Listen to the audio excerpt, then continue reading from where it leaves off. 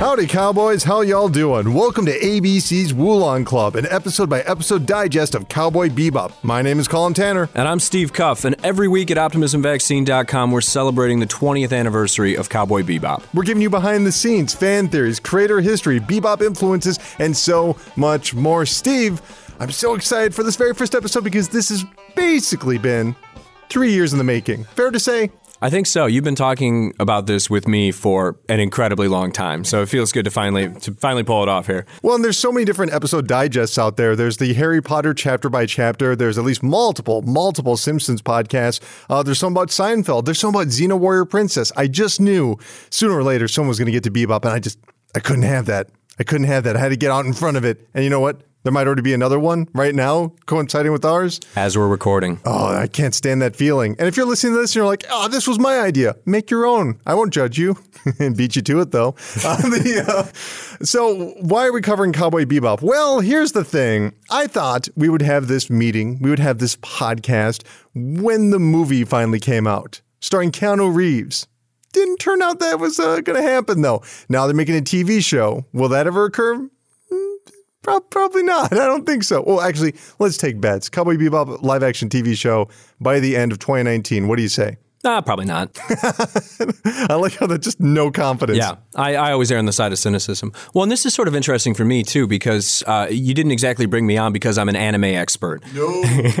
Far from it. And this is a big shock. Brace yourselves, anime fans. I am not one of you. I am not familiar with anime. I don't outright hate it. It's just like, outside of Miyazaki and now Cowboy Bebop, like my exposure has been limited, and I don't really, I don't function well in the anime world, I guess. Whereas for me, I was very much into anime in the late 90s, early 2000s, right before the big boom of anime. And I don't really blame anyone for not being an anime fan, but liking Bebop, because I feel, and I think anime fans will admit this is true, that there is a feeling that either something is the best thing ever or it's the worst thing ever. There's really no 7 out of 10. It's either perfect or it's garbage and you should never, ever watch it. And so Cowboy Bebop kind of gets lumped in with things that I think are lesser. When people go, oh, that's what anime is? Never mind. And I feel bad for them. So why are we doing this show? Because next week, April 3rd, is the 20th anniversary of Cowboy Bebop airing on television for the very first time. But before we get into that, I do want to discuss the history of anime. Briefly. Let's start out by talking about a variety of animation techniques. First, there were things like flip books, and then the Praxinoscope was something that was used for a time. But animation began in earnest towards the latter half of the 19th century. And by 1910, Japan had begun producing early cartoons. And much like the America's early silent era, most of these were lost a long, long time ago. Let's talk about this for just one moment, Steve. The American silent film history, where movies really started in New York City, yes, before it was Hollywood, New York City, how many of those films survived the silent era? Barely any. Really not a lot. Like, there's estimates, and even on the conservative end, we're talking like, it could be 60, 70, 80, 90% of these movies are just gone because animation and early silent films were both not really valued as cultural artifacts. And so the negatives and the prints were not taken care of. And what ended up happening was a lot of these deteriorated because they were stored in really bad conditions, or there was a series of big warehouse fires because I don't know if you know this, but film stock is very flammable. So, some old-timey guy, lit a cigarette and then the entire warehouse went up in smoke. So we have lost a lot of early cinema. And I think it's safe to say that it went way beyond the silent era. Even when people were into talkies, they still weren't treating this seriously. And now you look at a country like Japan, which was ravaged by war with fire bombs everywhere. And we're already talking about how flammable film is. Not many of these early animations survived. But the ones that do, when we look at them, they are very, very stiff looking, not unlike early Flash animation. There's one that stars a samurai. He almost kind of moves like a marionette, and he has rolling eyes and really just stiff limbs. But you can tell there's something there. And obviously, 20 years later, they're evolving with the styles. By that point, Disney and Fleischer cartoons have begun flooding in. Fleischer, of course, did things like Popeye and Superman. Disney, I don't know if they ever did any animation. Guess we'll never know. But the point is that they definitely influenced Japan. They had enlarged eyes, which of course is now an attribute of anime, and they give them more fluid and squash and stretch animation, kind of like what you'd see in a Felix the Cat cartoon. Now, this new style was incredibly popular with like adults and kids just becoming obsessed. And let's skip over World War II because we already mentioned that. One of those kids was Osamu Tezuka, who would later create the modern concept of manga. And if you want to dumb it down for Steve here, that would be Japanese comic books. Yeah. Well, let's talk for a second. Manga is just basically a single artist with a story that he's got to get out. Here in America, we got writers, we got artists, they combine, they make a comic book. Not the case over in Japan. It's one person, insanely popular to this day. Manga is actually more popular than anime. Until this one guy creates it. He creates this thing called Astro Boy, and it's hugely popular in 1951. This is the identity of the post-war Japan. This is the optimistic spirit that, yes, we can rebuild and the future is going to be even better. So science fiction and Japanese culture really go hand in hand after World War II. And so, ladies and gentlemen, 100,000 robots assembled in the Great Plaza below have just heard the joyous news that they are free. The Robot Bill of Rights, signed this morning, now prohibits the purchase. It's a trick by the Institute of Science. No, not trick by the Institute of Science. This is a decision that was reached by all mankind. You see, he belongs to all mankind.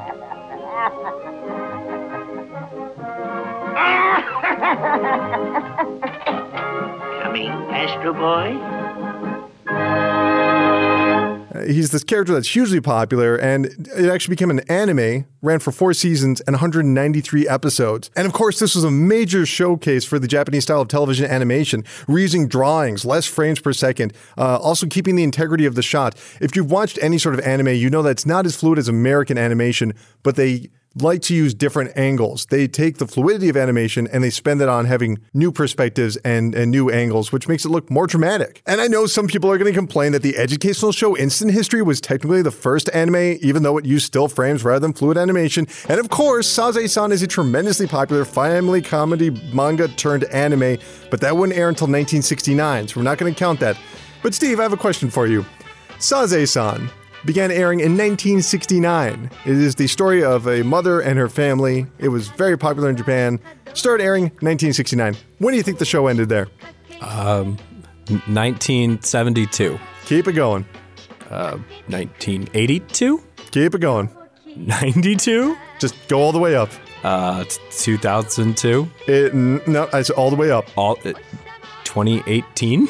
2,500 episodes later, Sazae-san continues, now reaching over 50 years of animation. What, are you serious? Dude, that's what The Simpsons is going to be one day. Seriously. That's obscene. And not only that, but Sazae-san, you cannot get it on VHS or DVD because the person that drew the original manga, she will not license it out to any home media. That is in her will. You cannot do this. That's crazy. This is like this is bigger than Doctor Who or something like that that's been going on forever. Japan gets ignored so often in those lists. They just look for Eurocentric or Western appealed styles of media. They never pay attention to Japan in those lists. That's crazy. But in 1971, the most crucial influence to Cowboy Bebop premiered with the anime adaptation of the popular manga Lupin III. It's a show about the world's greatest thief, an expert marksman, a master swordsman, and a femme fatale that usually tries to stab everyone in the back. Despite their expertise, their plans usually fall apart at the last second, and of course, it was all set to some sweet, funky jazz music and featured car chases. And this is also where Hayao Miyazaki made his directorial debut. So you like Hayao Miyazaki? Yeah, that's something that I can actually connect with. Unfortunately, the show was not very popular. Oh. Well, that's depressing. But the good news is that they brought the show back and making it more comedy-centric in 1979, and that series was popular, and Lupin exists to this day. In fact, they are prepping a brand new series for later this year. Flash forward 25 years later, and there's Shinichiro Watanabe. He's an up-and-coming director. He's been co-directing different animations for Sunrise, and he's freshly entered his 30s. He's coming into his own. He's got his own ideas, but he's not sure where to put them. At first, he thinks it's going to be a movie, then it becomes a TV show. And if you've noticed so far, everything we've been talking about starts off as a manga, becomes a manga, then becomes an anime. Circle of life for Japan. The problem is that, there's no manga that he wants to adapt. He wants to do an original story, which is way more tricky in Japan because everything is funded. Think of any popular anime, Dragon Ball, Yu Yu Hakusho, One Piece, Naruto, they're all connected to manga, and then there's things like Pokemon, obviously connected to video games. So when he wants to set up this show, he actually has to go all the way to Bandai Toys and be like, hey, can you fund this show? And they go, yes, we will fund this show. Watanabe, you are good at co-directing. We can't wait. Just one thing, do us a solid. We want a spaceship.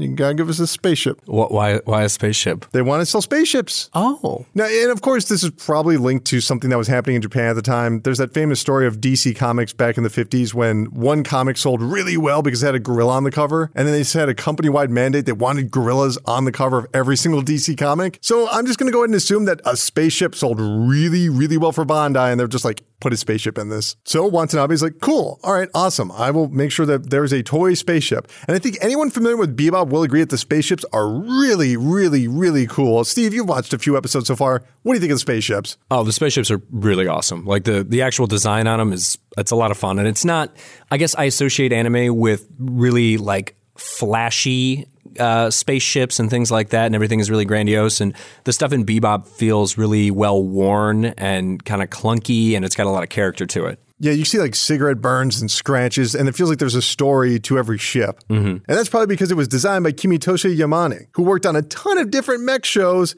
that were awesome. So he put a lot of that logic into every single ship that he was building. Bandai Toys, on the other hand, felt very differently. In fact, at one point during a test screening, one guy altogether just yelled, "This will never sell spaceships!" Which I just think is the best thing ever. Like, can you imagine anything else where like someone is just sitting in a screening room? It's like, what's your big takeaway? Can't sell spaceships! I think that really summarizes almost the problem with, the Japanese market when it comes to like making television shows, but also the American market. Yeah. We'll let you be a serial killer, but you have to drink a can of Coke. This gets really bad. Bandai Toys actually backs out altogether during episode 4. So they have no sponsor. The show is dead. The show is dead. It's over. They don't have money. But then Bandai Visuals immediately steps in. So the show is back on, right? After this brief scare, they're like, oh, thank God. We can finally air on television. Everything is working out. And we're even going to be airing at TV Tokyo, which in terms of networks, prime spot. TV Tokyo, hugely popular in Japan. It made its debut broadcast on April 12, 1964, starting off as an educational science channel, and by 1968, they'd expand into other things like sports and soccer, which are actually the same thing. And they gradually gave into that channel drift and became an all-purpose network, which we see with cable networks all the time. I mean, does the History Channel do history anymore? No, I think they just do Pawn Stars. That's it. Is that them? Yeah, and Ancient Aliens. Is that them? Yeah. What the hell? I mean, history is, our world is a history of pawning and aliens. That does sound like something that would happen in a science fiction anime. You know what Ancient Aliens does, though?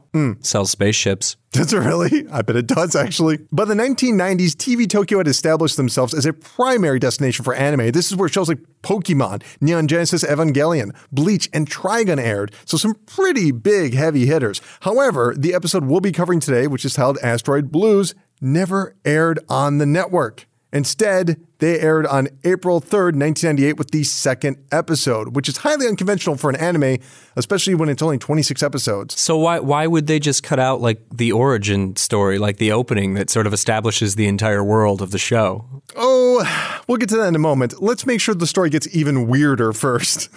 The next few weeks, they showed episode 3, 7 through 15, and 18 before officially ending the series on June 26, 1998 with episode XX titled Mishmash Blues. Not an official episode, but it ended with a clip that said, "This is not the end. You will see the real Cowboy Bebop someday." That's ridiculous. That sounds like someone being dragged off of television. Yeah, seriously. Like the giant cane just like hooks Cowboy Bebop off the stage and pulls him off. I can't think of any other example in American television where it would end and be like, "Screw this channel, but we have more episodes, just you wait." Now, the reason this happened never gets talked about. I've seen multiple mentions on different websites that this was caused by Neon Genesis Evangelion having extremely gruesome, violent sequences and that parents got upset, which is true. That actually did happen with Neon Genesis. Yes, some parents got upset. Others have highlighted low ratings, but I have to say, if low ratings were the problem, that's a self-made problem. Because you're not airing the thing, entirely. You're airing random episodes. Yeah, so it's kind of weird too, because whether it's the violence or the sequential, I don't get the sequential mishmash here. Like, why would you go 2, 3, and then 7 through 15 or whatever. Like, what's wrong with 4, 5, and 6? Like, are they more violent than anything else, or it doesn't make sense to choose those specific episodes? I think we're going to be talking about that a lot because we actually have all the airing dates for every single episode. Okay. So whenever it comes up and this episode didn't air, we're definitely going to be addressing that. But the real reason Cowboy Bebop was taken off air wasn't because of fake violence, but probably real world violence. 2 months before Bebop began airing on TV Tokyo, there were a series of highly sensationalized news stories about youth violence in Japan. Children were apparently running around with 6-inch blades. It became sort of a fad that kids would just have knives. A 15-year-old slashed a police officer and tried to steal his gun. A 13-year-old stabbed his teacher to death after she scolded him. Overall acts of violence committed by youth jumped by 30%. The public was in an uproar. Yeah, that's my kind of moral panic. I'm into it. Well, and Japan is a very conservative country in many ways. They don't like things going outside of the rules. So when there's an uproar, it's taken quite seriously. And also it's a smaller country than America, so it's easier to kind of crack down on certain things. So if there was an outrage against Neon Genesis's violence in their show, sure, I agree that probably happened, but it's probably because of the real world violence, and then that sort of rolled over into Cowboy Bebop. Also, the idea of low ratings, I think, is extremely exaggerated, especially when the show did well in fan polls in Japan. The protagonist Spike won for Best Character in the Anime Grand Prix in 1998 and 1999, and it was listed as the second best series of 1998, so by no means a flop by fans. This isn't revisionist history. It was winning fan polls 20 years ago. But given the climate at the time, it just couldn't survive, which feels pretty unfair. I mean, I cannot think of a single example in America where a TV show is taken off the air because of violence. Maybe edited, maybe postponed an episode or something. Yeah, I think it was a common thing to run disclaimers before an episode or just cut individual episodes. But I struggle to think of any specific examples, and I'm sure somebody will chime in and be like, well, what about this? Which is fine. But it's hard to say if there was a show that just stopped airing abruptly because it was too violent. I think as we go through these episodes, we're going to see a lot of violence. There is violence in Bebop. There's violence in a lot of anime, but Bebop was not linked to a greater series. There weren't toys or games or cars. I mean, there actually was a game being developed, but I think that's part of the reason it got canceled. There's just nothing bigger to this whole thing. We're not banking on this to sell the next thing, It's 26 episodes and he's out. Even Watanabe is like, I only wanted to do 26 episodes. I didn't want it to be Star Trek. So yes, without having a greater connection to some sort of property, it was easy for TV Tokyo to shove the series off to someone else. But it's those exact reasons of being dark and violent that made it a prime candidate for Wow Wow. Wow, what? Wow Wow. Is there an echo in here?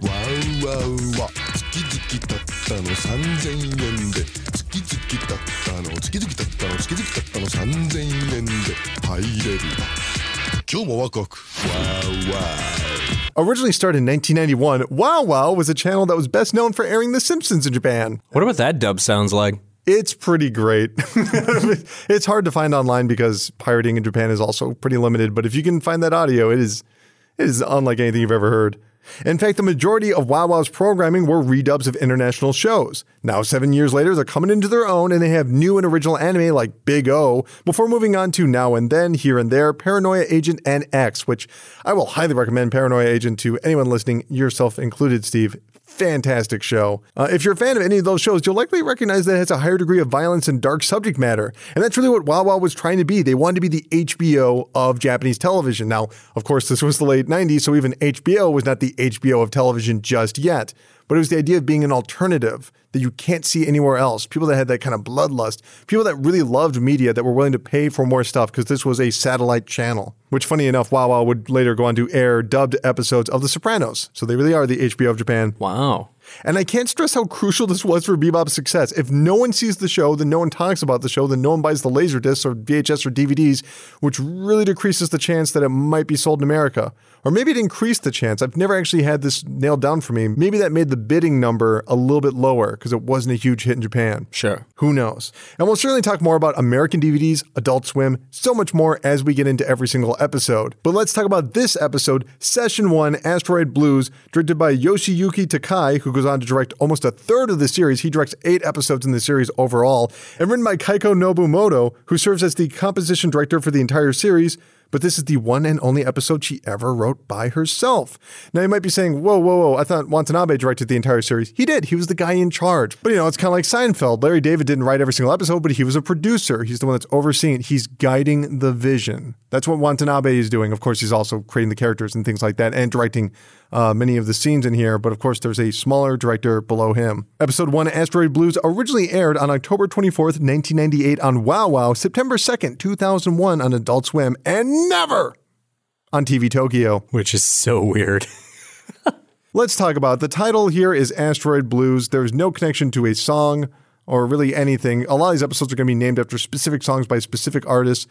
And I'm just going to give it a run here. Asteroid Blues, possibly because the blues are crucial. They are the cornerstone for American music over the past 120, 130 years. What say you? I mean, that sounds good to me. Also, there's an asteroid. That's true. You know, I mean, that's all I got. Actually, it does take place on an asteroid technically. Yeah. But in case you don't know. And nobody has a good time in this episode, really. Everybody's kind of sad. 12-bar blues, in case you don't know, is very, very important to American music. That's where rock and roll and jazz and hip-hop and pretty much everything comes from blues. This created popular music in America, and music is crucial to Cowboy Bebop.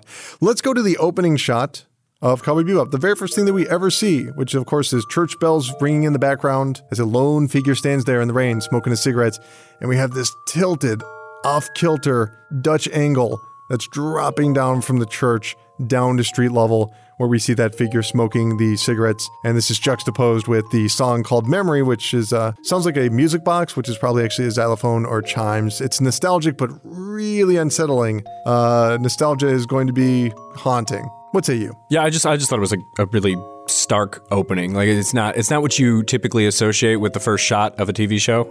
You know? Yeah, really. Anime or otherwise, it's very interesting, and it's not even indicative of the rest of the series, other than you're going to see something, like you said, a little off kilter, a little weird. Oh, and by the way, I'd like to continue this tradition that I saw on YouTube back in 2009 and 2010, where somebody was posting full episodes of Cowboy Bebop on YouTube and then trying to do like a pop-up video setting, adding factoids and whatnot, using the annotation system. And so one of the things they had was the cigarette counter for every single time Spike smokes a cigarette.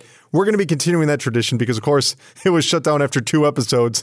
Because, of course, it was. You can't just post whatever you want on YouTube. No. I mean, also RIP to the chunky annotations of 2009 YouTube. That's so sad. I'm going to miss those. But yes, Spike Spiegel has smoked 1 cigarette. Well, let's go on to Tank, which, of course, is the opening theme song for Cowboy Bebop. This is the very first episode, so we absolutely have to talk about it. Tank is just this fantastic jazz song. But before we get to that, I do want to mention that the guy saying 3, 2, 1, let's jam is Tim Jensen. He's actually a writer on the series, at least for the English lyrics and the music. So that's the guy saying 3, 2, 1, let's jam. What do you think of Tank as in terms of an intro to a television show? Oh, it's a killer intro. It's super upbeat. Like, this is a song that if it came on the radio, I wouldn't turn it off, which is weird that I'm saying that about an anime from 20 years ago, but here we are. And it really, I mean, again, it sets the tone for the whole series, and also just the visuals that accompany it. It's really compelling. Like, I think I mentioned this to you before, but this is the only TV show I can think of where I didn't actively want to skip the intro after watching an episode. Whereas like on Netflix, it's always just like, oh, skip the intro. And this, I would just leave it on. And the whole series, it feels like a little bit of an homage to Japanese New Wave, and particularly the work of Seijun Suzuki. I hope I'm saying his name right. Sorry. When would that be exactly? So we're talking like 1950s into and through the 1960s. So basically same time as like the French New Wave, basically. But Seijun Suzuki, he was part of the Nakatsu studio system, which Nakatsu was one of these studios that just churned out gangster movies. So I think you mentioned, like with anime, how they always they followed a formula, or the gorilla thing, where it's just like, well, the gorilla on the cover works, so let's do all gorillas. Yep. So Nakatsu functioned the same way. They'd say, here's a certain amount of money. We're going to cast this person, this person, this person. You're going to make this gangster film. It's going to be like all the other gangster films. Everything's going to be cool. So the studios are just owning art. Yeah, it's just churning these things out. It's like a sausage factory for gangster movies. Yeah, and some of them are good. But Suzuki stands out because he's kind of an unorthodox guy. So what ends up happening is he keeps pushing things, and he adds these little avant-garde flourishes and these weird camera angles and all these little things. And finally, he gets to a point where he makes this movie called Tokyo Drifter. そんなへっぴり腰で不死鳥の鉄が撃てると思ってんのか。何を？安全装置がかかったきりじゃねえか。the studio Nakatsu at this time, they were like, dude, you're pushing it, man. So we're going to cut your budget severely, because they thought that by cutting his budget, they'd be able to hamper him. But that just it just drove him to do wackier stuff. So he makes this movie Tokyo Drifter, and it's got this weird mix of like, it's almost like a Western, but set in like Yakuza 60s Japan. And there's these bold, vibrant colors. So it's very influenced by like Warhol, but also like spaghetti westerns of the time. And you also have all these different like avant-garde flourishes that sort of just, it's not your traditional gangster film by any stretch. And of course, Nakatsu gets super pissed. So their next movie, they're like, okay, listen, we hate you. So for the next movie in your contract, we're going to slash your budget even more. Also, P.S., even though it's like 1968, you have to make a black and white movie. And he was like, fine. So he makes an even weirder movie, which also really fits into the bizarre world of Cowboy Bebop. So you lose the vibrant colors, but he ups the black and white contrast so that you get these amazing like light and shadow play things, and the characters get weirder, and there's all these other just bizarre avant-garde flourishes. The guy that he casts as the lead, he felt that studios told him at one point that he wasn't masculine looking enough to be a lead protagonist in a film. So he got cheek implants. What? So the guy... No. We're going to turn it back. Cheek implants? Cheek implants. His name is, it's Joe something. Which I'm sure is like a pseudonym. Joe shouldn't have gotten those cheek implants. Joe shouldn't have gotten those cheek implants. But he literally looks like a chipmunk. Or, when you were in high school and your friend got their wisdom teeth out and then they sent you the picture and they just look like ridiculous. Yeah. That's what he looked like all the time. What the fuck? And the whole plot of this movie was he was an assassin who got sexually aroused anytime he smelled rice cooking. Oh, that's normal. Yeah, it's, just typical stuff. During this period of Suzuki's film career, and by the way, he got blacklisted for like 10 years after that movie. And I do want to say, like, real quick that you showed me some screenshots, and, like, this is Tank. The intro, we're still talking about the intro to Cowboy Bebop, but if you Google this guy, just Google image it, it's like, oh my God, that looks like the pose that Spike is doing when there's that red background. Like, like if you just Google, like, Suzuki Tokyo Drifter and just Google image search it, you will see it looks a lot like the intro. And, also like the show and the introduction, Suzuki relied a lot on like pop art from that era, the 1960s, these Western motifs, but also just bold and avant-garde choices that don't normally fit into this very stagnant medium that he was working in. And I feel like Bebop it's following in those footsteps in a lot of way, because I know I'm watching anime, but it doesn't always feel like what I associate with anime. And I think that's a very good point, that Bebop oftentimes will borrow from Western films, Western TV shows. And so when you see something obviously is already resembling this director, and the fact that director also went after American ideas and sort of adapted them into a Japanese style. And again, I feel like someone's going to yell at me for this, but I feel like a lot of the anime that I've seen, and I honestly haven't seen a lot, but it feels like a lot of anime is influenced by anime. Like they all exist in this same bubble, whereas Bebop feels like, it's got those anime influences, but also it feels very plugged into like American genre cinema in the 1970s, this Japanese New Wave stuff, all of Suzuki's films, and just all these other cultural things, both Western and Eastern, which is really cool. There's one more thing I want to say about Suzuki really quick. I found a really great quote that sort of sums him up. Like, if you need to encapsulate this man, and this is from a film critic named Manhola Dargis. I probably said her name wrong. And she said, to experience a film by Japanese B-movie visionary Seijun Suzuki is to experience Japanese cinema in all its frenzied, voluptuous excess. Suzuki played chaos like jazz in his movies. Oh my God.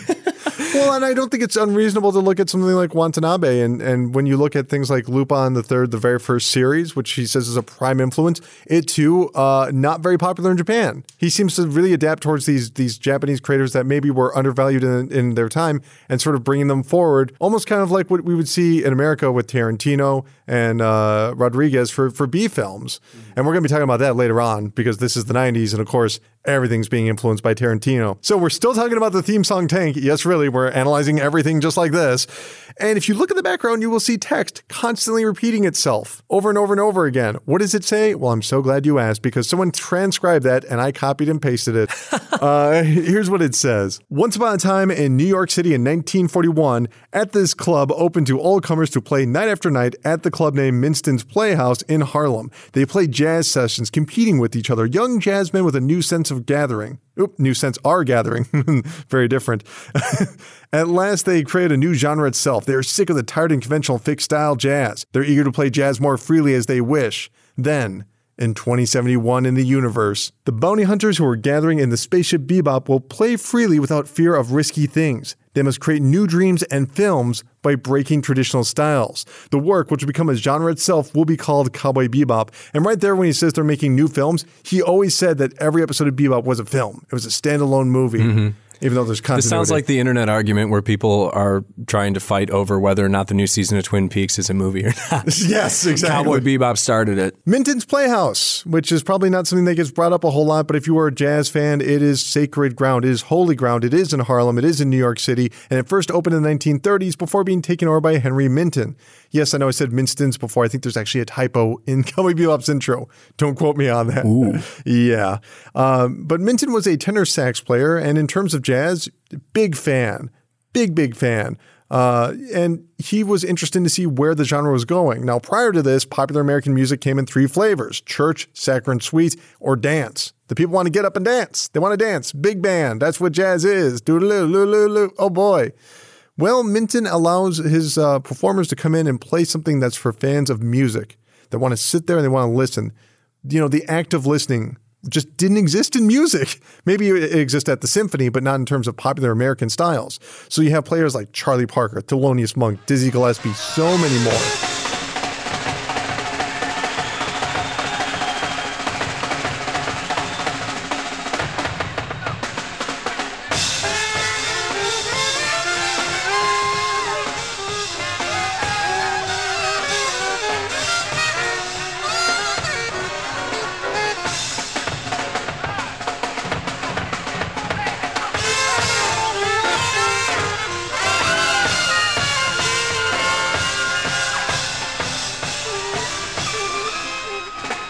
And they just have these sit-ins where people are rolling up and they're starting to play, and they're playing aggressive styles, they're playing slow styles, they're playing cool, they're playing all these different genres that you really can't dance to. You have to just sit there and absorb the emotional state. It's telling a story within the music. So in terms of jazz, Minton's Playhouse, hugely important. The only thing I can remotely think of that is as culturally significant is the punk rock stage. Heebie-jeebies, whatever it's called. Fuck you. I don't know. CBGBs. Jeepers Creepers. Well, I mean, that's like where the Ramones played, but that closed. Minton's Playhouse, however, is still around. So that's kind of cool. CBGB's is like a designer clothing boutique store now. That's great. That makes sense. Soon to become a Subway. The sandwich shop, not the mode of transportation. Yes. And it's funny because when you think about Tank, it is big band. It is sort of swing, but it's chaotic and all the horns are clashing together and there's like this high-pitched swirl in the background. It's just a beautiful, beautiful, beautiful sound. And also, I did want to mention this. We did talk about this earlier. Some have compared the visual style of the intro to the work of Saul Bass, the poster artist who did things like Vertigo and The Shining and West Side Story. Bold colors and black and white characters in front. Yeah, I agree completely. And it kind of fits in with the art style that he's drawing from too, that like late 1960s through the 1970s. Like that seems to be the director's or the creator's primary influence. Just like Tarantino, just like Rodriguez. It really is that grindhouse 70s aesthetic that is being pulled into making a new genre. Yeah. Which, by the way, even Watanabe is like, I didn't really think I was going to make a new genre. Like, take the credit, dude. Take the credit. Yeah, Watanabe, he definitely fits in really well with Tarantino and Rodriguez and even like Jim Jarmusch to a degree. Oh, that's a really good one. Okay, it's been 20 years. I've seen this intro over and over and over again. Sick of it. Every single time someone's like, check this out on Facebook. Look, it's Tank. Remember this song? Don't give a fuck. Does this happen to you often? Oh my God. And there's always somebody that just discovered Bebop or is like, wow, isn't this like the best thing ever? It's like, yeah, I've seen Bebop a total of 8 times. I don't like to abuse it. I like to like put it to the side. I don't want to watch it over and over and over again, even though I love it. I watched it this week. I love this intro. It got me hyped. I totally just forgot about how sick I was of this and just watching everything. The point where the 4 characters are colliding together and then they just drop into silhouettes is the coolest thing ever. This is the best intro for any television show I can think of. Maybe Gilligan's Island. Maybe. No, I'm serious. No, I'm serious. Because you're trying to sell a show. So let's think about it. Maybe, there's things like ER, which I think are really effective for creating a mood. There's things like The Twilight Zone, which I think really establish that you're entering another world. How about The Wire, man?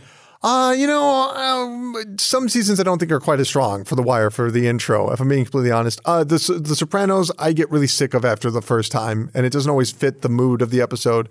For anyone listening out there, I've actually heard Colin singing the Brady Bunch theme on a loop, basically. That's the last 3 years. Brady Bunch, excellent intro, because it's selling a show. It's more so than the show. This, I think, is just like, you could show this to someone on its own, and they would be sold. They want to see what's going to happen next, because they tell you these characters, this thing, spaceships, guns, smoking, dancing, like all of this stuff is going on at once. How are you not going to want to watch? And so let us watch the very beginning of Asteroid Blues. We open with a shot of the Gateway Travel System and a long panning shot going all the way up, which you'll notice there's lots of black space right in the middle. That is actually the space in between the pages, apparently. That's what one of the directors said. Oh, wow. They made a very long shot because you actually have to build that physically. This is computers are definitely going to be involved in this, but not as much as they would these days.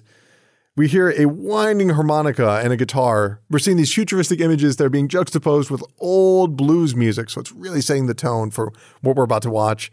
We go into the Bebop, which of course is a fishing vessel turned spaceship that has 2 bounty hunters inside of it. Spike Spiegel, who's training in martial arts, and Jet, who is cooking up some food. Totally establishing the roles of these relationships right here. You got one guy who's going to be the muscle. You got one guy that's kind of the nurturer, kind of the caretaker. And I love that Spike is practicing in the dark. And then when Jet comes in, he switches on the light. Shows their personalities, that Jet brings the light. Spike would prefer to just be in the darkness and just practicing his martial arts. Am I reading too much into that? Story of your life, baby. I might be. We get our first look at our first bounty, Asimov Solensen, who's worth 2.5 million Woolongs. I've seen so many people try and figure out how much a Woolong is worth. Yeah, do you think it's a cryptocurrency? Is that what it is? Is it got blockchain? Oh my God, do you think that someone's going to start a Woolong cryptocurrency soon? Yeah, I actually, speaking of Wu, Old Dirty Bastard from Wu-Tang Clan, now there's a Old Dirty Bastard cryptocurrency. Is that right? Started by his estate, so that's a thing. In case you don't know, ODB is no longer with me. He has been dead for 14 years, I want to say at this point. Mm-hmm. That is shameful. Yep. Anyway. Clearly the bounty, Asimov Solensen, is named after the revolutionary science fiction author Isaac Asimov, famous for his Galactic Empire and Robot series of books. And here we have the famous bell peppers and beef scene. Asimov Solensen. He's our next target. Listen, Jet. This guy's a major player in the Syndicate, operates all around the asteroids. You said bell peppers and beef. His name's Asimov Solensen. Are you listening to me? There's no beef in here. So you wouldn't really call it bell peppers and beef, now would you? Yes, I would. Well, it's not! It is when you're broke, all right? What happened to the million Woolong reward we got for that last guy? The repair bill for that cruiser you wrecked, and the one from that shop you trashed, and the medical bill from the cop you injured. Kill the dough! And if you read fan fiction in 2003, especially Cowboy Bebop fan fiction, I saw this actually in other fan fictions outside of Cowboy Bebop. People just ripped off the bell peppers and beef speech all the time. Oh, yeah? It was terrible. What about slash fiction? Is there any of that involving bell peppers and extra beef? I would not be surprised. And like so many of them were titled something with like no bell peppers, extra beef, all this kind of stuff. It's the first scene in the first episode. At least try and dig a little deeper, fanfiction people. But the point of this scene, which often gets overlooked, is that it's showing that Spike, even though he's very good at bounty hunting, even though they got their last bounty, they wasted all their money trying to repair all of the shops and the hospital bills for the police officer, all of this stuff. He's too reckless, even though he gets the job done. I mean, Jet is, for anyone who is watching this for the first time, sort of like I did, correct me if I'm wrong, but Jet is basically Barrett from Final Fantasy VII. See, there's my nerd reference. Take that, internet. But yes, he's a father figure. I guess you could say he's a bit like Barrett. Actually, now that you say that out loud, I forgot about this. The voice of Jet in the American version is doing the voice of Barrett in the Final Fantasy VII remake. Oh, what's up? Seriously. Man. He's a great voice actor, though. Sorensen is wanted for murdering his own crew and hiding out in Tijuana, which of course is named after Tijuana, Mexico, a border state and popular tourist destination. I love this little touch because when you look at what places are named after in America, they're named after other territories of the rest of the world because they have to name it something. Why not name it something that they already know? Exactly. So if you got an asteroid, might as well call it Tijuana. It doesn't quite look like Tijuana when they get there, though. Spike is reluctant, but Jet informs him that the carnitas in TJ are delicious, which I never knew what a carnita was until... I can't believe that. Just because you're a vegetarian, that's why. Boy, I got sold out. Oh, yeah. Oh, do they make tofu variations on the slow-cooked pork? I bet they... So it's slow-cooked pork. Now, the one I saw in a picture was just pork shredded, put into a pile, and there was a tortilla underneath it. No, don't. Well, first of all, don't shred that shit. Second, you chop it, okay? Second of all, you don't pile it up. You put a little bit on a little corn tortilla, little cilantro, little onion, and you eat that shit in the street. Wow. That's how you do it. Taco truck life. Apparently it is simmered in oil. That is how they cook it. Yeah. I had no idea. By the way, we're not going to be skipping over the gateway system. We're going to be talking all about like how does the Bebop universe work, but that's going to come in a future episode because there'll be an episode where that's more appropriate. But I do love this added layer that's, showing them going through the gateway and paying 7,500 wulongs for access to the station. It just kind of shows that, yes, there's an entire universe with an entire process. We do get a brief shot of Spike walking through a rotating room, which I'm going to say is an homage to 2001: A Space Odyssey. It does have the 2001 look to it. Although I guess it's a little easier to draw that than it is to shoot it. Oh my God. Didn't it take him like 3 years to make that movie? It took a very long... I mean, that's Kubrick in a nutshell. I build my own cameras because this one's not good enough. Of course, another very big movie in the late 60s. Probably Watanabe's wheelhouse right there. Mm-hmm. But this also features the wonderful ambient sound of the Bebop, which I love that sound because it just tells you this is not a house, this is not their headquarters, this is a ship. They're flying in space, even if they're just hanging out and talking. And Spike is walking off to the docking bay, but he's whistling a song. And Jet says, "Oh, I really like that song." And I think this is a really important moment because they can't hear the soundtrack. This is the moment where we learn they like music. One guy's whistling, and the other guy goes, "You're whistling very well today." They appreciate music. Yeah, I'd say that makes sense in this show. Later on, they will have conversations about music. We'll definitely hear that. Spike sets off for Mars and his signature spaceship, or Zipcraft. I did not know that was the in-universe term. The Swordfish 2, which of course is named after the Fairley Swordfish, a mass-produced biplane for World War II for the Allies. So if you ever Google a picture of Ally World War II plane, it's probably the Fairley Swordfish. And not your favorite John Travolta action movie from 2002. We also get our very first look at some extremely dated computer graphics with that rotating asteroid. Ooh, it is brutal. So much kinder in the fuzzy vision of standard definition. But here on HD screens, it's like, that does not appear to be part of anything. No, that's... You see that from time to time where certain special effects, you get them on Blu-ray and then you're like, ooh. We then go to a series of gorgeous establishing shots of TJ. I mean, let's just talk about this real quick. There's some dirty cars. There's someone chasing after a thief. There's signs written in English, Persian, and Chinese, and Japanese, of course. And I think it's just worth discussing that Bebop's attitudes towards culture is that this is not some sort of magical time period in 2071 where everyone goes, well, we're going to space. Goodbye to all of our culture. Goodbye to all of our language. No, people would still be people. They would bring everything with them, and it would be colliding into this asteroid. And I think that's kind of a big part of the world, I'd say. And you get a little bit of it in this episode and more so later on. But you have all this cultural convergence, and it's all messy, but it also doesn't deny the fact that in the future, like, people are still racist and there's still like major socioeconomic divides, which are made even worse because instead of like, the neighborhoods of the haves and the have-nots, you have like the planets of the haves and the have-nots. We're definitely going to be talking about that. Yeah. And also really important for these establishing shots, there's a lot of people. And I think Watanabe knows that to really sell a location, it's about the attitude of a person more so than just, there's some graffiti on the wall. That's great. That tells you a lot. But to see someone sitting there really reminds you, this is real. People live there. Inside of a bar, we see an adorable black and white cat that's sleeping. And there are three old men gambling and complaining about how they used to work on digging on those gates, and now their lives have gone ignored. These three men are actually named Antonio, Carlos, and Jobim, which are named after the world-renowned Brazilian jazz musician and composer Antonio Carlos Jobim. Yes, really. Let's hear a bit of his work.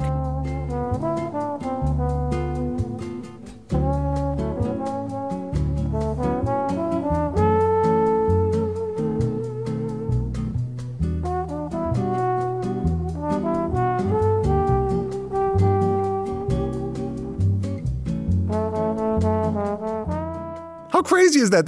These 3 random old guys are named after a Brazilian composer. That's pretty cool. I love it. Wait a second. So if he's from Brazil, then would the J be pronounced like an H? So it'd be Robin? I don't know. I actually listened to some interviews to make sure I got it right. I have no clue either. I was just throwing that out there. Well, his name would be Portuguese. I'm not sure how it works. I got a B in Spanish in high school, so I'm basically an expert. Better than me. Asimov and his girlfriend Katerina enter, making double talk with the bartender and begin a backroom deal for a drug known as Bloody Eye. Asimov demonstrates its effects by spraying it directly into his eye, and I do want to talk about for a second. This guy's like, show me what Bloody Eye does, and he tosses it to him. I'm not over this. I'm still upset. There's a sound effect when he throws this little vial that's like, whoosh. In fact, let's just play the sound effect. I'm gonna need a little proof. Let's have a demonstration. That is not a tiny vial. I want you to go find a tiny vial and throw it and see what you hear. I don't know why they add this sound effect in here. It's so inappropriate. Whoosh. It's so ridiculous. They also mentioned that it takes 2 months to make a single vial of Bloody Eye later on, which is actually pretty crazy. He sprays it directly into his eyes, and everything begins to slow down, and he has one of my favorite deliveries of all time. Yeah, keep those eyes open. That's a really weird name for a drug, too. Like, don't you want your drug to sound cool and fun? Like, like best friend unicorn hug. I'd take that. I don't want to take Bloody Eye. Well, it's also Red Eye, I think is what they also call it. Okay, so like top 5 places you don't want to bleed out of, eye is on there for sure. What do you think this drug is like? Like, is there a real world drug that would even compare to this? Is this their solution to cocaine? Because you don't spray any drugs in your eyes. Maybe acid. Maybe if you wanted to use an eyedropper in there, but that's crazy. It's weird. So it slows everything down. So but it has, whenever they use it, it has different effects from different drugs. So it's a little bit of a hallucinogen. It's a lot of like an opioid. It kind of just like everything slows down. But then also, as we watch Asimov take this throughout the episode, he just becomes completely like a meth fiend, basically. Yeah, meth is the first one that I kind of like went to. Like I imagine he just popped like 5 Adderall. Instead of studying for a test, he kills a whole room full of people. We also see Katerina, who is very, very pregnant, taking a sip of beer, giving us a hint. Giving us a hint on what's going to go on. Chekhov's beer. And it's worth noting that the bar is called El Rey, L-R-A-Y in one shot, and then they replace the A with an E in another shot. I think it's in cursive, and it doesn't look consistent. English cursive, which I'm not sure how good the Japanese would even be with. But I think that might be a typo, because it should be R-E-Y, which of course translates for the king. I thought you were going to say the Ray. Yeah. And now we have an excessive amount of violence. This has to be the scene, right? This is when TV Tokyo was like, no, I don't think we're going to be airing this, because we see a man getting his head blown off. Literally the gun to his head, and then we see the wall. So we don't see it happen. We see the blood just scattering everywhere. It's a hell of an opening. There's that one guy with the bullet right through his head, which on Adult Swim they covered up with skin, which was weird. You know why this guy was looking like that and falling face forward? I've probably mentioned this to you before, but I love the way that this is done. Him going through and killing an entire room full of people, because if you want to have fluid animation for that, that's really expensive. That would cost a lot of money. Every episode, I guess, cost somewhere around $200,000, somewhere around there, which isn't all that expensive for animation. Maybe a little bit more. But the idea that, okay, well, how are we going to show this? Well, we'll just have him take this drug, and you'll just naturally accept whatever the drug does. Oh, it makes everything red, it makes everything slow. Sure, I guess that's what it does. Yeah. Of course that's what it does. That's a smart workaround. It is so brilliant from a director of animation standpoint. They cheated. We should be seeing fluid animation of people being thrown through windows, but instead we see the slow motion. We go, oh, that was a good scene. I know. He hit the button on Max Payne and everything slows down, and that's all you need. Basically. Oh, and the best part is it's in first person. First person animation is so expensive, and they did it the absolute cheapest way possible. We are then introduced to Laughing Bull because Spike is visiting some sort of Native American fellow who is a mystic, and he's predicting the future for Spike. Little racist, which I know some people are going to be really mad because they're like, what? They're not saying anything bad about him. It's not the point, guys. Not the point. Now, some are saying that he's based off of Sitting Bull, and I'm not falling for that because I think that's just the most famous Native American that maybe was known about in Japan. He's based off of Native American stereotypes, but he's also, and this goes back to Bebop kind of drawing from spaghetti westerns, like he feels like just a broad caricature of a Native American from that era of film. And I want to be clear here, like even though we're going to be criticizing some of these things, I like the character. I like having him there. I just kind of wish they would have handled the scene. Yeah. Maybe give him a little bit more of a personality than just kind of like, let me just talk in riddles. That's the disrespectful part, you know? Mm-hmm. If we look in the background, we can actually spot a Sony PlayStation. Of course, there was a video game in the works at the time, so maybe that's why they tied it in there. Laughing Bull predicts that Spike will meet a woman, followed by death, to which Spike remarks that he was already killed by a woman. Elsewhere, Jet is gathering clues by smashing a bottle over a man's eyes. Yo. Tell me some more. Smashing a bottle over. Okay, so far we've seen Spike. He's looking like he's a little rough around the edges.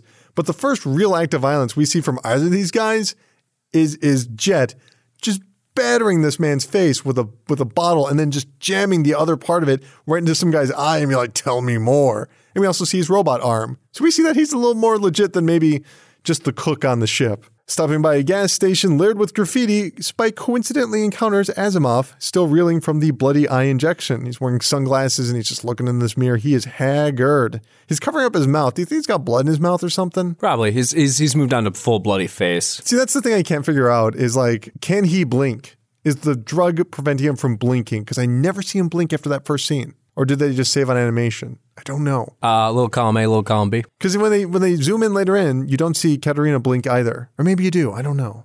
I can't remember. Spike actually mentions when he bumps into Asimov that it is better to keep the water running so it doesn't drain the clog. Oh, no. It is better to let the water keep running so it doesn't clog the drain. You know, it's better to just leave the water running so you don't clog the drain. What does that mean? I didn't understand that. I actually, when I watched this episode, I heard him say that, and then I like rewound it a little bit because I was like, wait, did I miss something? And then I thought, oh, maybe like it's a reference to something that's going to happen later in the episode, and I don't think it's ever addressed. Yeah, it's really weird. I kind of just assumed that maybe I was wondering if he was like, oh, you're on drugs, you should let yourself drain out, let the water keep running, or maybe he's like, oh, I could catch you now, but I don't know enough about you. I'm going to let you keep running. He's talking in a riddle too, just like Sitting Bull. But Spike then bumps into Katerina, forcing her to drop a bag of groceries, which Spike steals several items before coming clean, with my favorite being the hot dog. Hot dog in his mouth. Hot dog. It's your hot dog. Yeah, I can see that. Just keep it. Katerina inexplicably finds this charming and just starts hanging out with Spike. Wouldn't you be mad? I'd be pretty upset if somebody stole my box of cereal and then put my hot dog in their mouth. Okay, I rewatched this, and I wasn't sure if it was all cigarettes, but you're right. There's something called Flake, like a kid with a spoon. So maybe you're right, it is cereal. Do they still sell travel-size cereals in 2071? They must. I mean, they probably more. You know, interstellar travel means you need more cereal. Yeah, but you think you want a bigger box. Not a smaller box. I mean, then you can't get the variety pack. That's half the fun. That is really. You don't understand the fun in fun size, Colin. That's the only time I've ever had Sugar Smacks. I'm never going to get that stuff. That stuff is gross. So the two begin hanging out at the Swordfish 2 while Spike is refueling his ship. He mentions that it is a blast from the past, that he's had this ship for 10 years. He's 27 years old, which means he's had this ship since he was 17. We learn that Spike was born on Mars, and Katerina plans to move there, but according to Spike, Mars is only worth it if you're, quote, rich. So let's talk about that for a second. It's right in your face established that Katerina is going there because she's going to have money, and it's probably likely that Spike left there because he did not have money. Yeah. And we're seeing that even though we've left Earth, like you were mentioning earlier, social classes are still here. Money dictates where you are in society.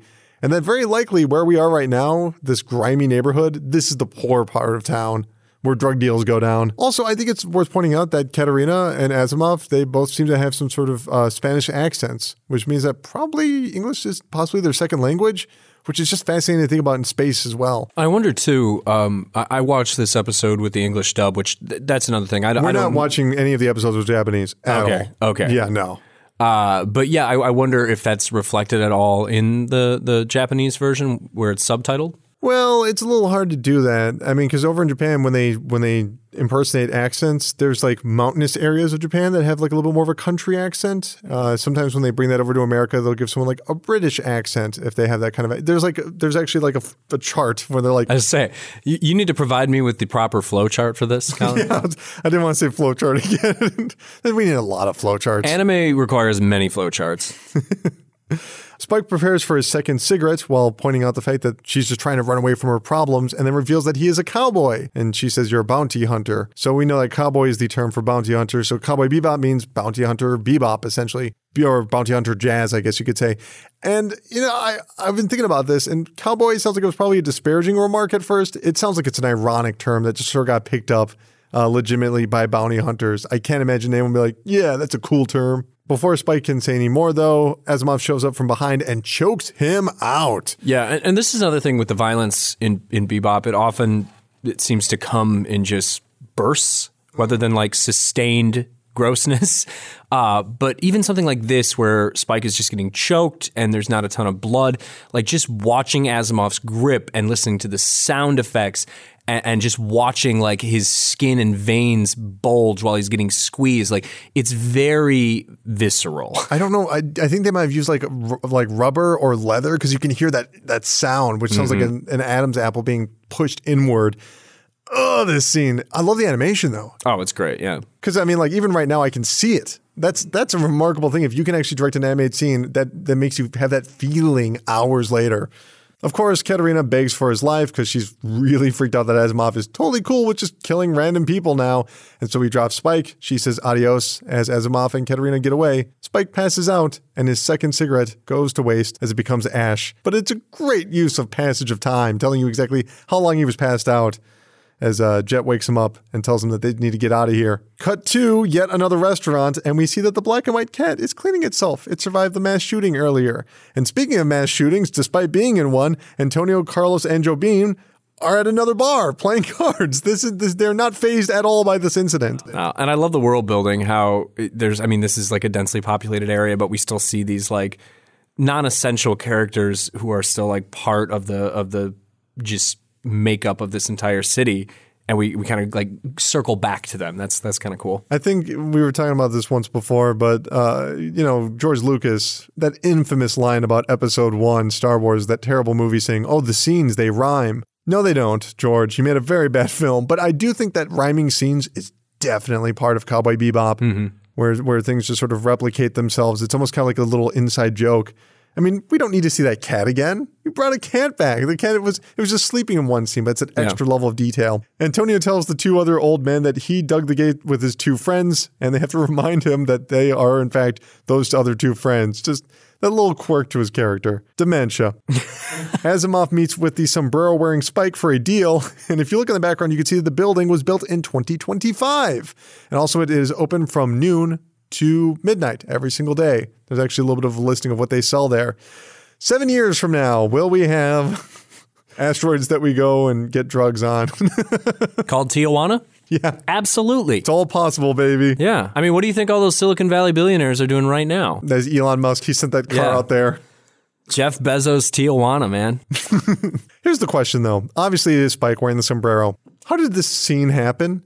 How did he set up this drug deal? How did Spike know that he was going to be there? How did Asimov know that the person wearing the sombrero wanted to do a drug deal? Did he get his phone number? Because when he was getting choked out, he grabbed the vial of Bloody Eye. I'm not disputing that. That makes sense to me. I'm not attacking this. I'm not saying it's bad writing. I think it's great writing because you don't question it while you're watching. You go, oh, this guy's really cool. He's really slick. Of course he knows how to do this. Well, and again, I know I keep hammering this point home, but this is all like indicative of the films of the 1960s that really influenced the creator, where they incorporate a lot of things like jump cuts and just there's leaps of logic that you don't need them explained to you. Like it's fine. Like these things where there's just passage of time and there's like scenes are left out, but you can sort of still connect everything together, and that's fine. That's good. And you don't need to explain every single thing that's happening in a story. And I think that's actually worth pointing out, just the idea that story is maybe not the focus of Bebop. Like story is never good enough. It has to be, if it's going to be about story, it also has to be a joke. about bell peppers and beef, or it's going to be also about character work, or it's also going to be about establishing a universe. It can never just be a scene that says, and then this happened. It's not just clean exposition. There's always tying it back into like a greater idea, which makes every episode so rich. Yeah, and I'd say the stories are largely linear, but there's enough nonlinear elements that I think they kind of add to this idea of, it plays into the jazz music too, where, you can kind of see where things are going, but it's not your traditional like 4/4 beat rock and roll stuff. You're not just playing traditional scale. You're using like extra flats and sharps. There you go. Yeah. Secondary dominance, motherfucker. Ooh, jazz talk. Oh, we're getting there. I also think it's worth pointing out, like you just said about the linear storytelling. I think we could tell the entire story of this episode in like 30 seconds. Just like goes down, meets a girl, they get dead. Done. But that's not the point. It's about mood and it's about absorbing everything. So you can't be, yes, there's a leap in logic here, but it's good because that's the boring bit. It would have just been story. You wouldn't have appreciated it. We're going to get it out of the way. Sure, we can add something where he has some weird gadget and he listens into a device about something about sombreros. Who cares? I'm serious. This right here is the good bit because, of course, he reveals himself, throws off his poncho, shoots the bloody eye, and then we have, as I've referred to before, and many things, a star-making moment. Spike is a cool guy. He's a goofy guy. We like him, right? Asimov, we've seen him kill an entire room full of people. We've seen him almost kill Spike, walking him and almost choking him to death. A very visceral scene. Spike is not going to be able to win this fight. And instead, he is like having the time of his life. This is nothing for him. I think the best part of this scene for me is just how rhythmic of a fight scene it is, because again, a lot of the violence, it comes in short bursts. It's very visceral. And this almost feels like a dance. And it's great because you have this great music playing in the background, this kind of like upbeat number. New York Rush, which you can get off the very first CD. Look at you, nerd boy. Just saying. I listened to it a lot after I watched this. Right? But yeah, it's great. I mean, you get a lot of different cool cuts to different shots. The first-person perspective of Katerina holding a gun with that shaky cam, and there's really fluid animation in the distance. The way that the camera kind of looks downward. It's focusing on them, and it kind of points down right when Spike kicks him in the head. This animation is amazing. So far, they've been really reserved, and it totally pays off right here. By the way, the punching sound effects, when he's throwing punches and he's not connecting, the exact same sound effect for when he threw the vial. Except it works here because a fist makes sense. A vial does not. I'm not letting go of that Hanna-Barbera bullshit. I do not like that. Now, right as this is going on, we see a ship fly in and just riddle the entire patio with bullets. Spike actually beats up a car full of people who are trying to shoot Asimov, which is one of the funniest scenes in the very first episodes. And then we see two cars being lifted up by the Hammerhead, which of course is Jet's spaceship, which apparently was used for hauling and towing, but it's safe to say maybe construction as well, because it lifted up those two cars way too easy. Also, Katerina's stomach accidentally gets shot, and all the vials of bloody eye fall out, revealing she was not pregnant after all. Oh, Chekhov's beer coming back around. I mean, seriously though, that is a very perverted thing to do in 1999 in Japan to reveal that this pregnancy was fake, and in fact, she was holding drugs. Like, that is Maria full of grace years ahead of its time. So the couple actually steal the spaceship. They are flying away, and Spike chases after him. He shoots a couple of ships that are chasing after them. There's like these mob ships that are crashing into bridges.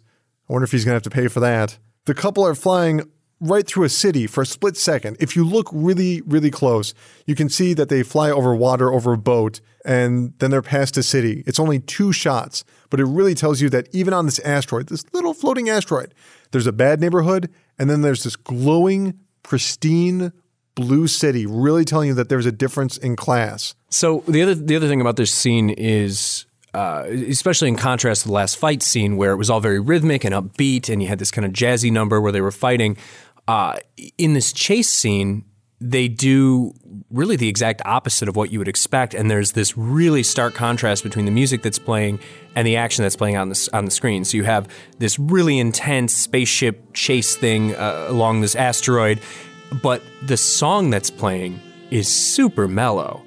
And it's so great because I think it's easy to associate something like that with like just a John Williams score sort of blaring in your ears. And this is super subdued. And it's great too because you have this overwhelming feeling that Asimov isn't getting away. And it kind of puts like a somber tone to the whole thing. which again, really interesting because, well, if Asimov isn't going to get away, then our heroes are going to catch him, and wouldn't that be a happy thing? So it's weird how it almost sets it up as sentimental towards the villains. Totally. There's definitely and sympathetic towards the villains. Really, that they're. Did I say sentimental? What the fuck is wrong with me? No, but I would say that's absolutely correct. No, I'd say that it absolutely is, because the thing is, even though we're only seeing the this part of the story, they've been together for many, many years. You can tell, and she is witnessing that there's something wrong that was not there before. Because when he calls her an idiot, you see that look in her eyes, like, this is not how he is. This is not the person I know. And having that music, like you pointed out, it's a synthesizer and a saxophone with heavy reverb. I don't know, it actually makes you pay attention more to the action. Sure. It's not distracting you from what's going on. Let's talk about Asimov. He is full-blown Fraggle Rock Muppet, big-eyed dude. Tweaking balls, got that anime sweat going. Oh my God, what is wrong with him? Can you fix that? If they took him to a hospital, could they do anything for that guy? No, it's like, you're never going to blink again, buddy. So don't worry about it. You're going with the theory that he can't blink. He can't blink. I mean, not anymore. Because I really can't tell if they're saving money or not in that animation. Oh God, I love when he crushes the vial. He's like, Stop it, please! That stuff is going to kill you! No! Oh my God, I almost left that out. The part where he shatters the glass into his eye. Yeah. He already can't blink. Why do you think he does that?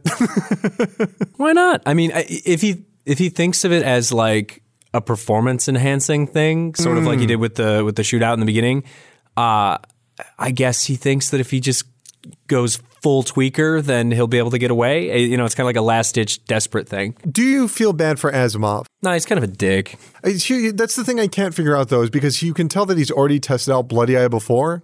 That's what they say.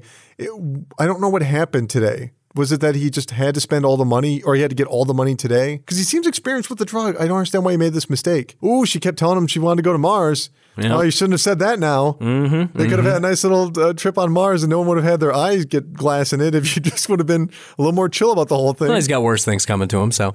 Yeah, he does. Spike flies up. He's ready to stop them, but unfortunately they are leaving the asteroid, and there is a police barricade, which must be incredibly difficult in space, where you can go in 360 degrees. Yeah. And of course, she shoots him, whispering the words, adios, just like before. Just one in the dome piece to her lover. Bullets rain down. Just dumb. And the cool thing about it is that when you back away from the shot, I don't know if it was ever clear to me the first time I saw it, but that, you know, there's no explosion. And it looks like the way that the light is set up, reflecting against the glass, it's almost heavenly. You know, it's really stark. Well, yeah, and we call it a police barricade, but really it's more of a firing line. That's Yeah. Well, I wonder why they're doing this. How's the police going to solve any problems? So she caps him, and then they're like, all right, time to just pump 10,000 bullets into this ship that's coming at us. You know what? I bet if they didn't fly past that city, they wouldn't have done it. If he stayed in the poor area, wouldn't have been a problem. I had to get past the city, though. There you go. No, you were talking to me earlier that the scene was what's the movie? Oh, yeah. I guess the whole Katerina and Asimov relationship and how they function in this story, it's very reminiscent of like your lovers on the lamb trope. Was that a trope? American cinema? Yeah. So it was popularized really in like the 1950s with the movies of Nicholas Ray. So he did They Live by Night. He did Rebel Without a Cause. I heard. About T-Dub? And Chickamauga. What happened to him? He was killed last night breaking into a liquor store. They say it runs in threes. Oh, honey, I didn't mean to get you mixed up in this. I can take care of myself. Anyway, they can't pin nothing on you, nothing in this world. When'd you start thinking about me? Things like that. And then the one that this really reminded me of was Bonnie and Clyde. So you've got Warren Beatty and Faye Dunaway, and they're in love, and they're committing all these crimes. And then we know there's the famous scene at the end where they're just, again, riddled with bullets, sort of like we see here.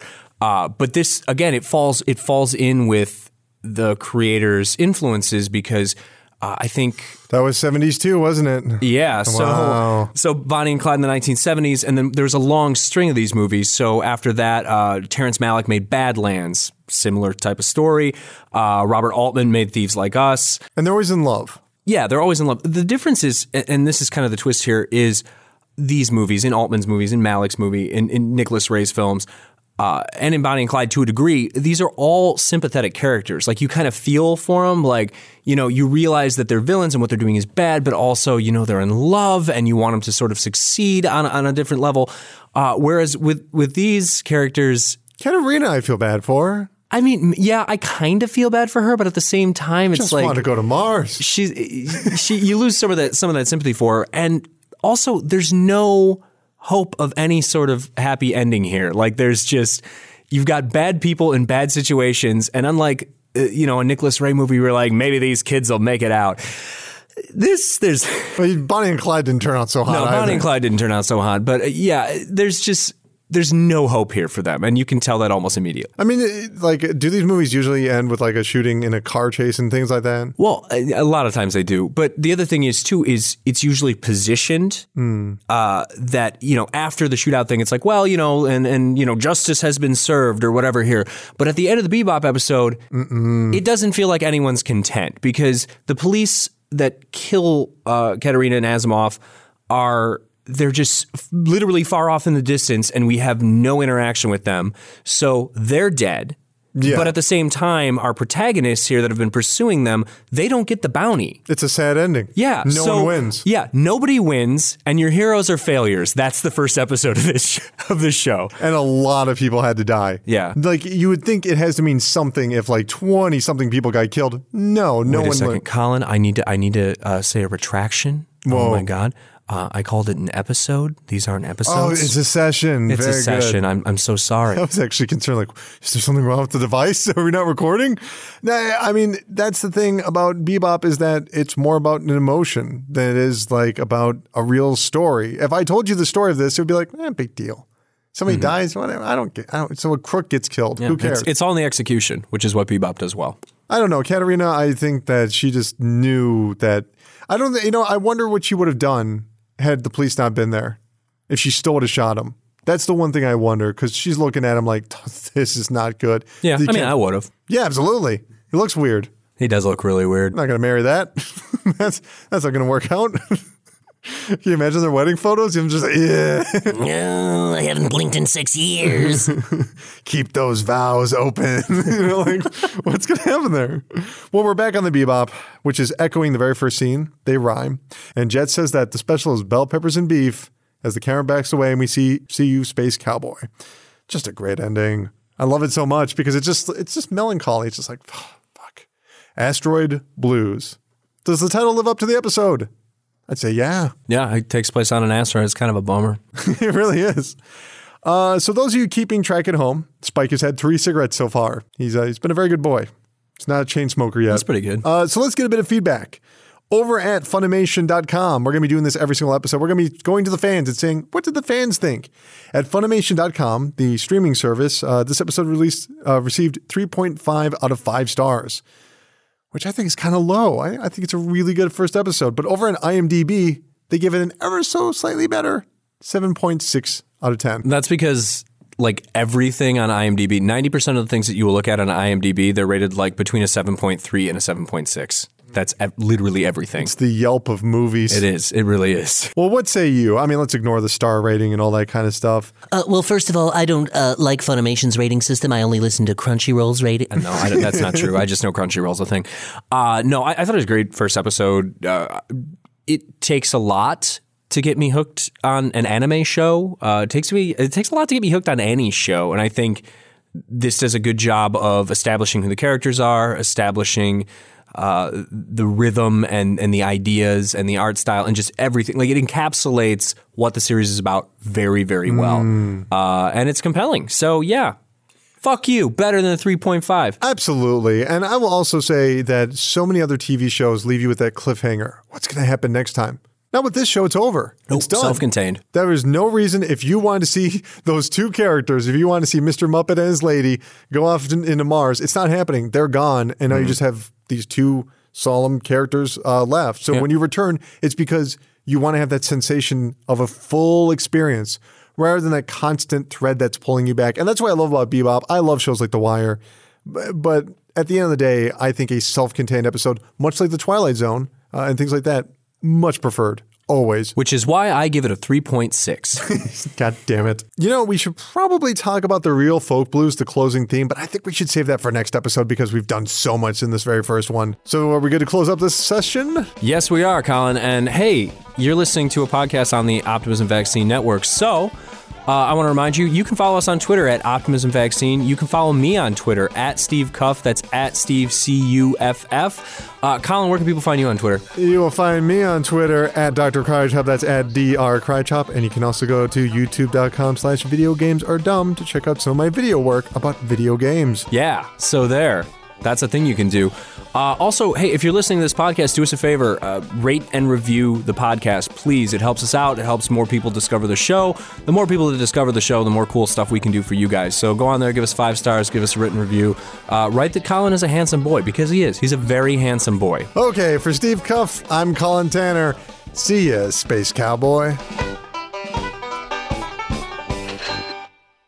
Hey, you see that dog? I'm actually more of a cat person. No, the dog on the TV. I mean, they're actually kind of the same animal. I'm talking about the show. One barks, one meows, it's the same thing. Nah, forget it. Next episode, Stray Dog Strut. Are you even listening to me?